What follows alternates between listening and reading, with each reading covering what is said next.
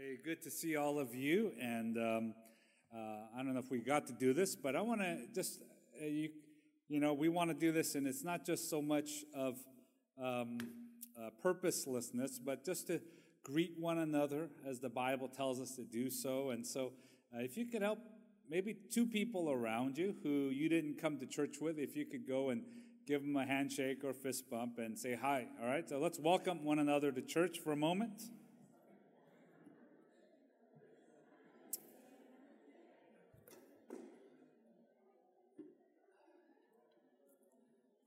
It is so good to see everyone today as we continue in the series. As Pastor John had mentioned, we have those devotionals, and we want to go through it together through the songs of ascents. And so on your way out, you could pick one up. You could ask one of the ushers, or you'll see them laying out there. And make sure you do that. The instructions are there. Every 2 days, we go through a psalm, and we want you to just go through it. Sometimes we read one verse and a paragraph on some kind of devotional guide and we're done. But just to let it sink in a little bit. And so make sure you go ahead and do that and join us in doing that. And so for last week, this week, and the following week, we're going to preach out of that text. And also then the following, we'll go back to Genesis. But we're having kind of a little series in between. So we're on Psalm 127. A psalm that we know so well, and really the phrase we see there, unless the Lord, right? And we want to pray for a blessed year. I'm sure all of us want that. You want maybe this year to be better than last year. You want it to be a blessed year. And I don't know how you would define this. Maybe it's winning that lotto, right? Every time it gets to $1 billion, everyone starts talking about the lotto, and the news talks about the lotto, and we catch ourselves maybe daydreaming. What would I buy if I got the lotto? What would I do? Where would I go? What would I wear if I got the $1 billion? But it is more than just that. It is even better than that. It is better than finishing whatever degree or getting a promotion or buying a bigger house. It is even better than that. It encompasses all of that. It is the Lord. God is in the midst of my life. He is the core, the center of my life. And if He is not in the middle of my life, all is in vain. All is in vain. We see this often, and every year, you can Google this, just about every year there's a story of some marathon runner who runs the wrong race, right? They're supposed to run in this race, but they ended up going to the wrong place. There's stories of people that ran the wrong route and they were disqualified. There were people that were cheating and got caught. And so marathons are interesting. And there was one a few years ago where an American man named Tyler Pence had won. And it was a small little race, and the winner would get $3,000, but he was not favored to win. The two favorites were two Kenyan runners who were way in the front, and they happened to be running, and they were following a volunteer motorcycle guide, and the motorcycle guide just decided to go down this other road.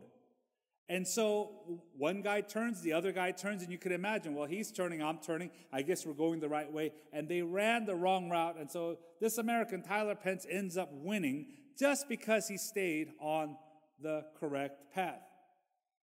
Think about running a race and not knowing where the finish line is. Think about running a race and not knowing what the purpose is. Think about jumping into a car. Imagine you are the driver, and imagine someone jumping in just saying, just drive. You say, where? I don't care, just drive. And maybe you think about life. You think about last year. You think about the last 3-4 years. You think even now, the beginning, the first few weeks into it, maybe life has been like this for you. You are busy. You are tired, but never rested. You are always having to do something, but you still feel like I haven't fully achieved. And the lie that the world tells us and what you achieve determines your value has infiltrated your soul, and you think, I am not much. And I need to keep on chasing something, but not knowing what I'm chasing. And that is where that phrase, unless the Lord builds, unless the Lord is there, all is in vain. Today I want to talk to us about this life that is not just about busyness, As Blaise Pascal had noted, that busyness sends more people to hell than unbelief. It is not just about busyness that defines our success. You hear people talking about how early they get up to go and lift weights, and you see celebrities that are up at 5 a.m. and 4 a.m. and they have this full day and they do so much. And maybe you watch it and you say, oh man, I feel so inadequate. You know, I sleep a half hour less and I get canker sores and I'm all grumpy. I can't do that in 4 hours of sleep. How do they do so much? But we see from the psalm a picture of a blessed life. And this blessed life is a life that is centered around God. And it is found, this blessed life brings one of a life that is meaningful, restful, and fruitful. And those are the three key words, three key thoughts. And we're going to break this message down today. A meaningful life, a restful life, and a fruitful life. The blessed life is a meaningful life. A life in God now gives us meaning. It is the New York Times contributor April Lawson who defines the word meaning.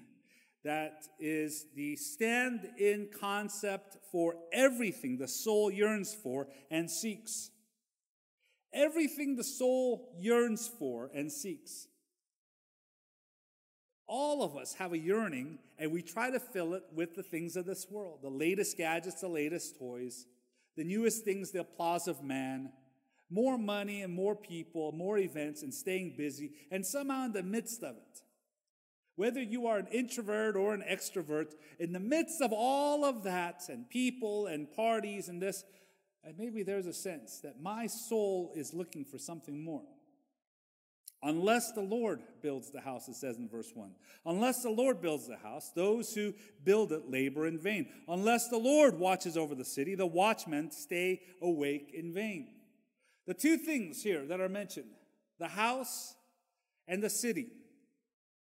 The house and the city represent someone's life. If you could have a house within the confines of the city, that is your life. That is security. That is what my life is all about. And so the most important things, the core, the meaning of my life, the desires of my soul, we could say, is the house and the city. And for the ancients back then, this is what it was. It was the house, unless the Lord builds the house. You could build a house with an extra room, another 500 square feet, extra acres, whatever it is, and upgrades, the nicest, newest things. And yet, unless the Lord is in the middle of that, unless the Lord is in the middle of my life, the center of my life, labor is in vain. You could watch over the city, imagining, boy, these walls provide some kind of security, but unless the Lord is my security, the watchman stays awake in vain. Life without God, with all the things that might be accumulated in it, without God is meaningless. You know, there was a short play back in the 60s in England by a person named Samuel Beckett, and he did a work called Breathe. And in it, it was a show, and people would come and they would have it darkened out, and they would have the sound of a cry. It represented the birth or the crying of a mother giving birth. And then they would open up the curtains, and in it was a mess of things. Random things all toppled over. And while that was open, and the play was only 35 seconds, you could hear the breathing, the sound of an inhale and exhale, and then crying again, and then it would end. The message, though it was so short, it is so powerful. That life starts and then it ends with a cry. And in the middle, we might breathe, and if it is all about the material things, what a mess it is. Yesterday, I had one of those Saturdays where I didn't have much to do. And so I got up and I decided to clean the garage. Right? That's the one thing all of us could probably clean if you have nothing to do. I guess I'll clean the garage. And I remember I spent just maybe an hour or so. It wasn't that much. But I was throwing things away. Part of the thing is you throw things away, right? Throw things away. Oh, stuff that, Ashley used to play with when she was in kindergarten. Throw it away, right? You throw it away. Stuff that, my wife has been keeping but hasn't been using. And if I call her and ask her, she would say, I should keep it. So I just throw it away without calling, That is wisdom, all right? So it's throw it away. And I swept it a little bit. It's the things, and I pause and I say, we have accumulated so much stuff over the years. So many things. It's bursting at the seams with all these things. Some of it I remember, some of it I don't. Some of it is useful, a lot of it isn't.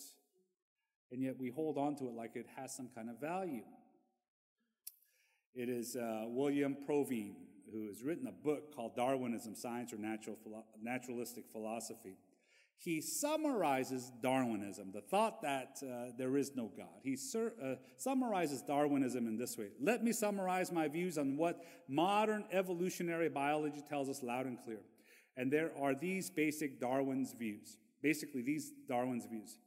There are no gods, no purpose, no goal-directed force of any kind. There is no ultimate foundation for ethics, no ultimate meaning in life, and no free will for humans either. A life without God gives us no ethics. It gives us no origin. It gives us no value, no purpose. If we are here by accident, by chance. And so this is a life.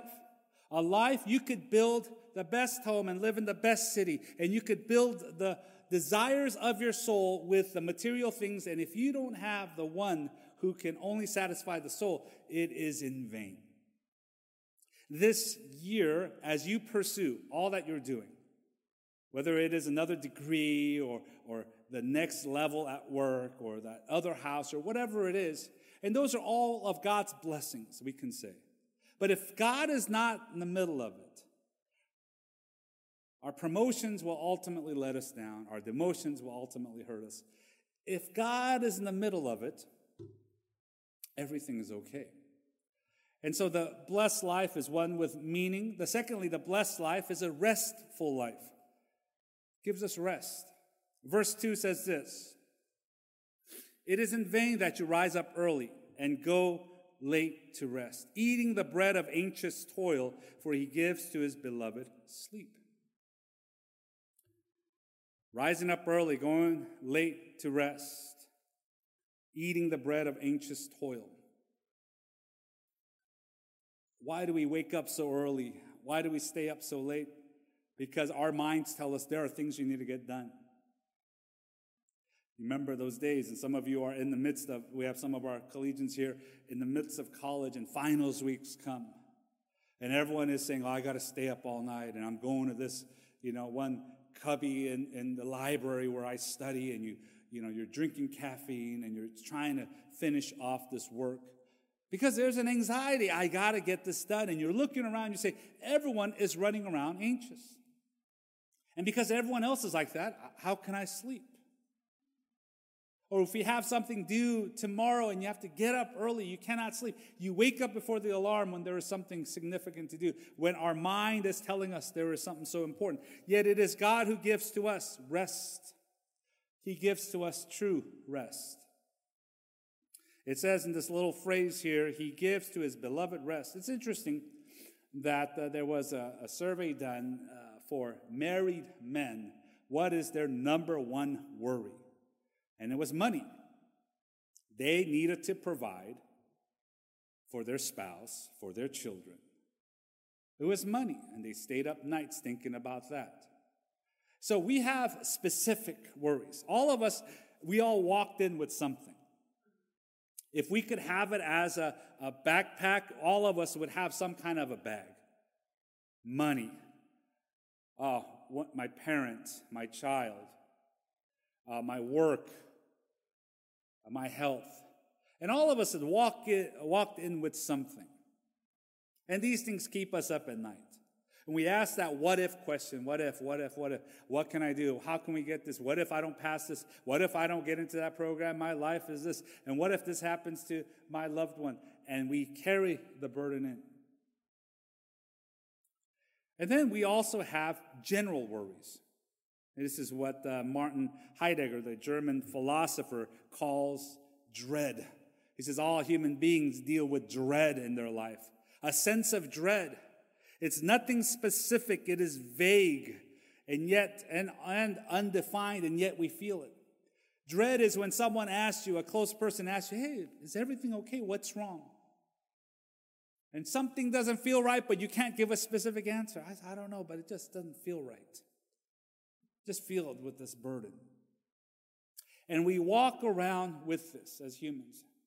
And without God, and we as the ones trying to solve my life and control my life, cannot help but to be filled with this anxiety.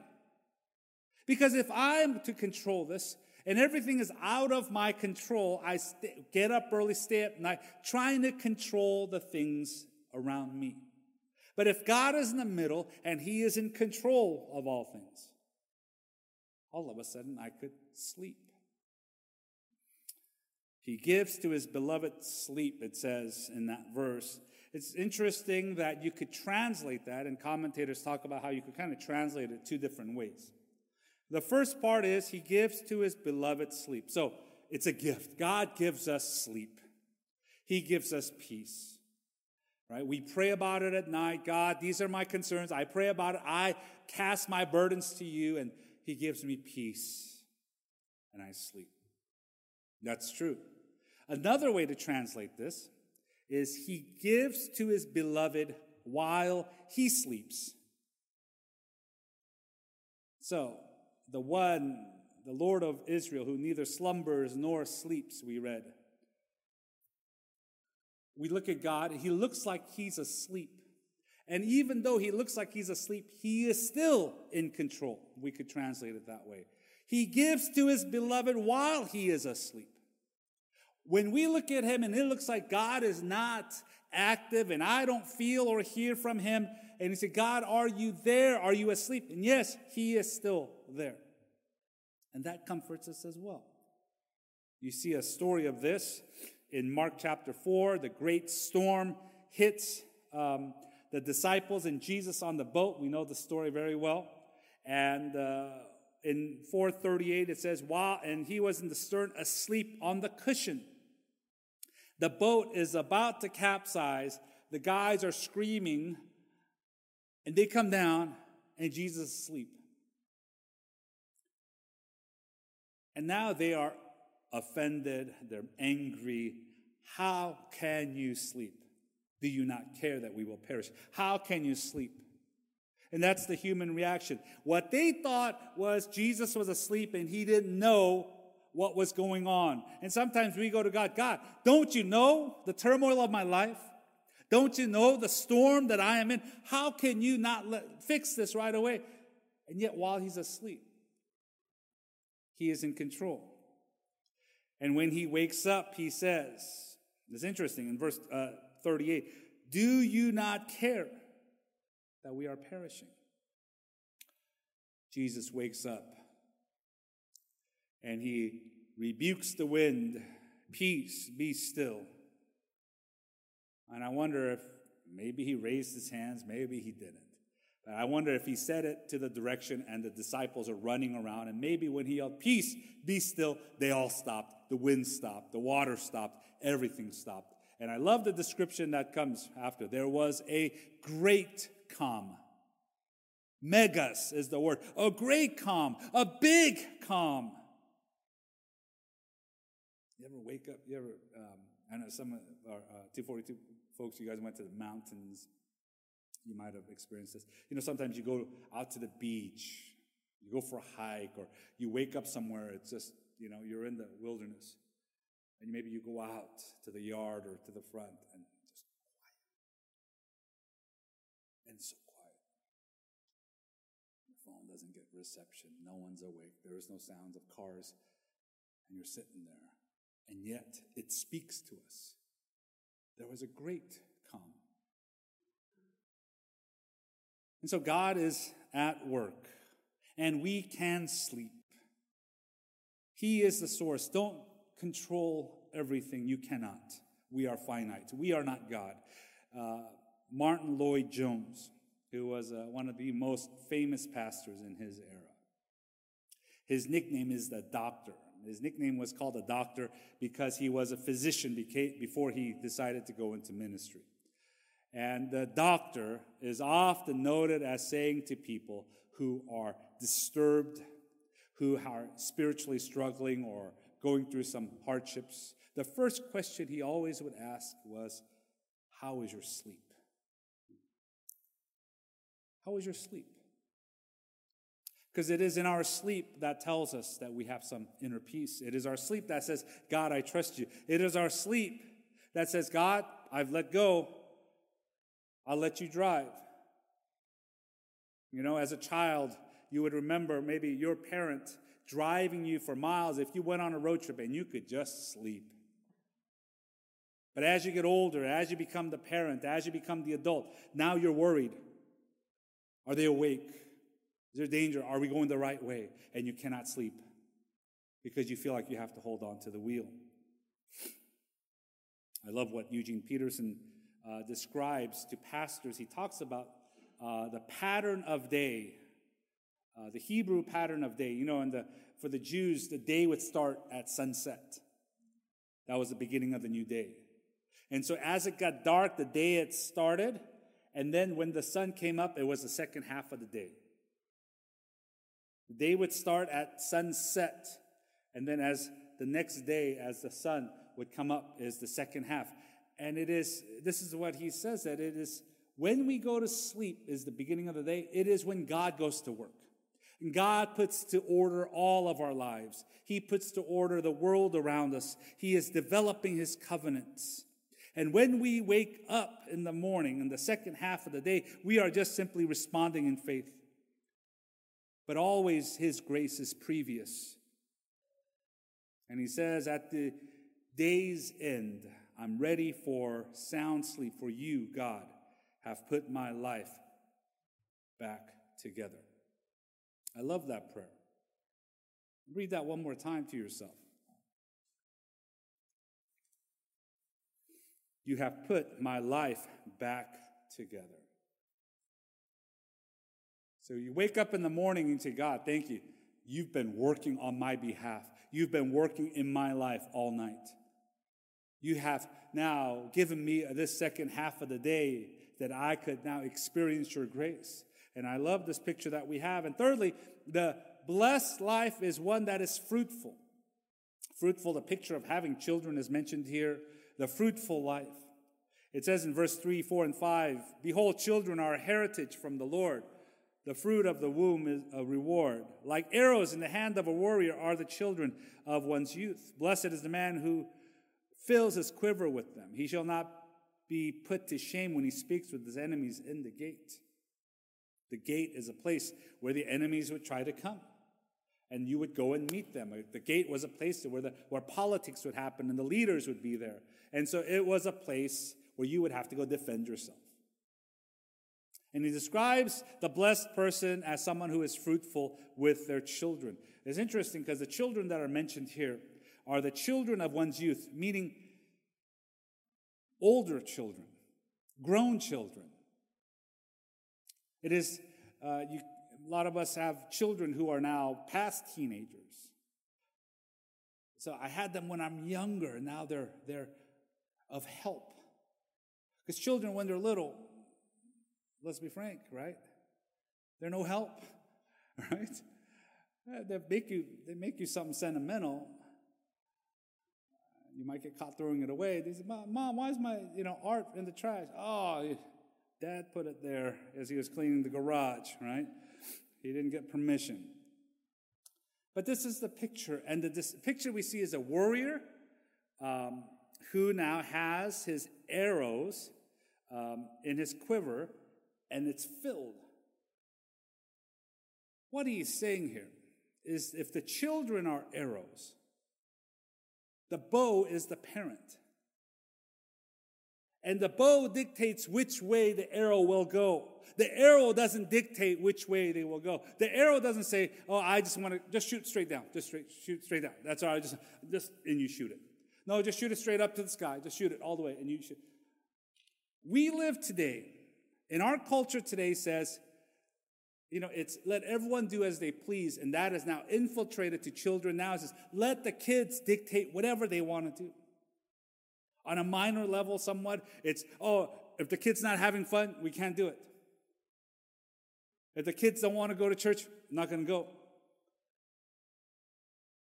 And then they become teenagers and junior hires, and it becomes more difficult. And all of a sudden, there's this pattern that is happening that you cannot overcome. We live in a crazy culture today when a child says, I want to change my gender. I feel like I'm a boy or I'm a girl. And now the politically correct thing is for the parent to say, I support you in this. No, the arrow doesn't get to choose. It is the bow that has to choose. Say, no, you are going to live in this way. You are going to go in this direction. You are going to follow the ways of God. Why does it say in Ephesians chapter 6, for example, children, obey your parents? Now, many children today could read this, but the parent has to give instruction. A child cannot obey if there is no instruction, if there is no guidance, if everything is catered. What do you want? What do you want? And a child is dictating now, taking the wheel, saying, I don't know, and throwing a temper tantrum and going the way of their feelings when they do not know who they are. And it says in Ephesians 6:4, fathers, do not provoke your children to anger, but bring them up in the discipline and instruction of the Lord. And so when they are grown up, and the foundation, the cement is hardened. If you have younger ones here, and those of you outside, if you have younger ones, and you think, I have plenty of time with my children. I got plenty of time to teach them what's important. No, you don't. They grow up quickly. And before you know it, that concrete foundation is hardened before you know. And you cannot mold it and make it. You have just a precious few years. And if you cannot, now you think, I could shape it later. No, once the foundation is set, that's it. There's this tweet that I saw, and I wanted to share this. I took a screenshot of it. This is the 4-generation fade he talks about.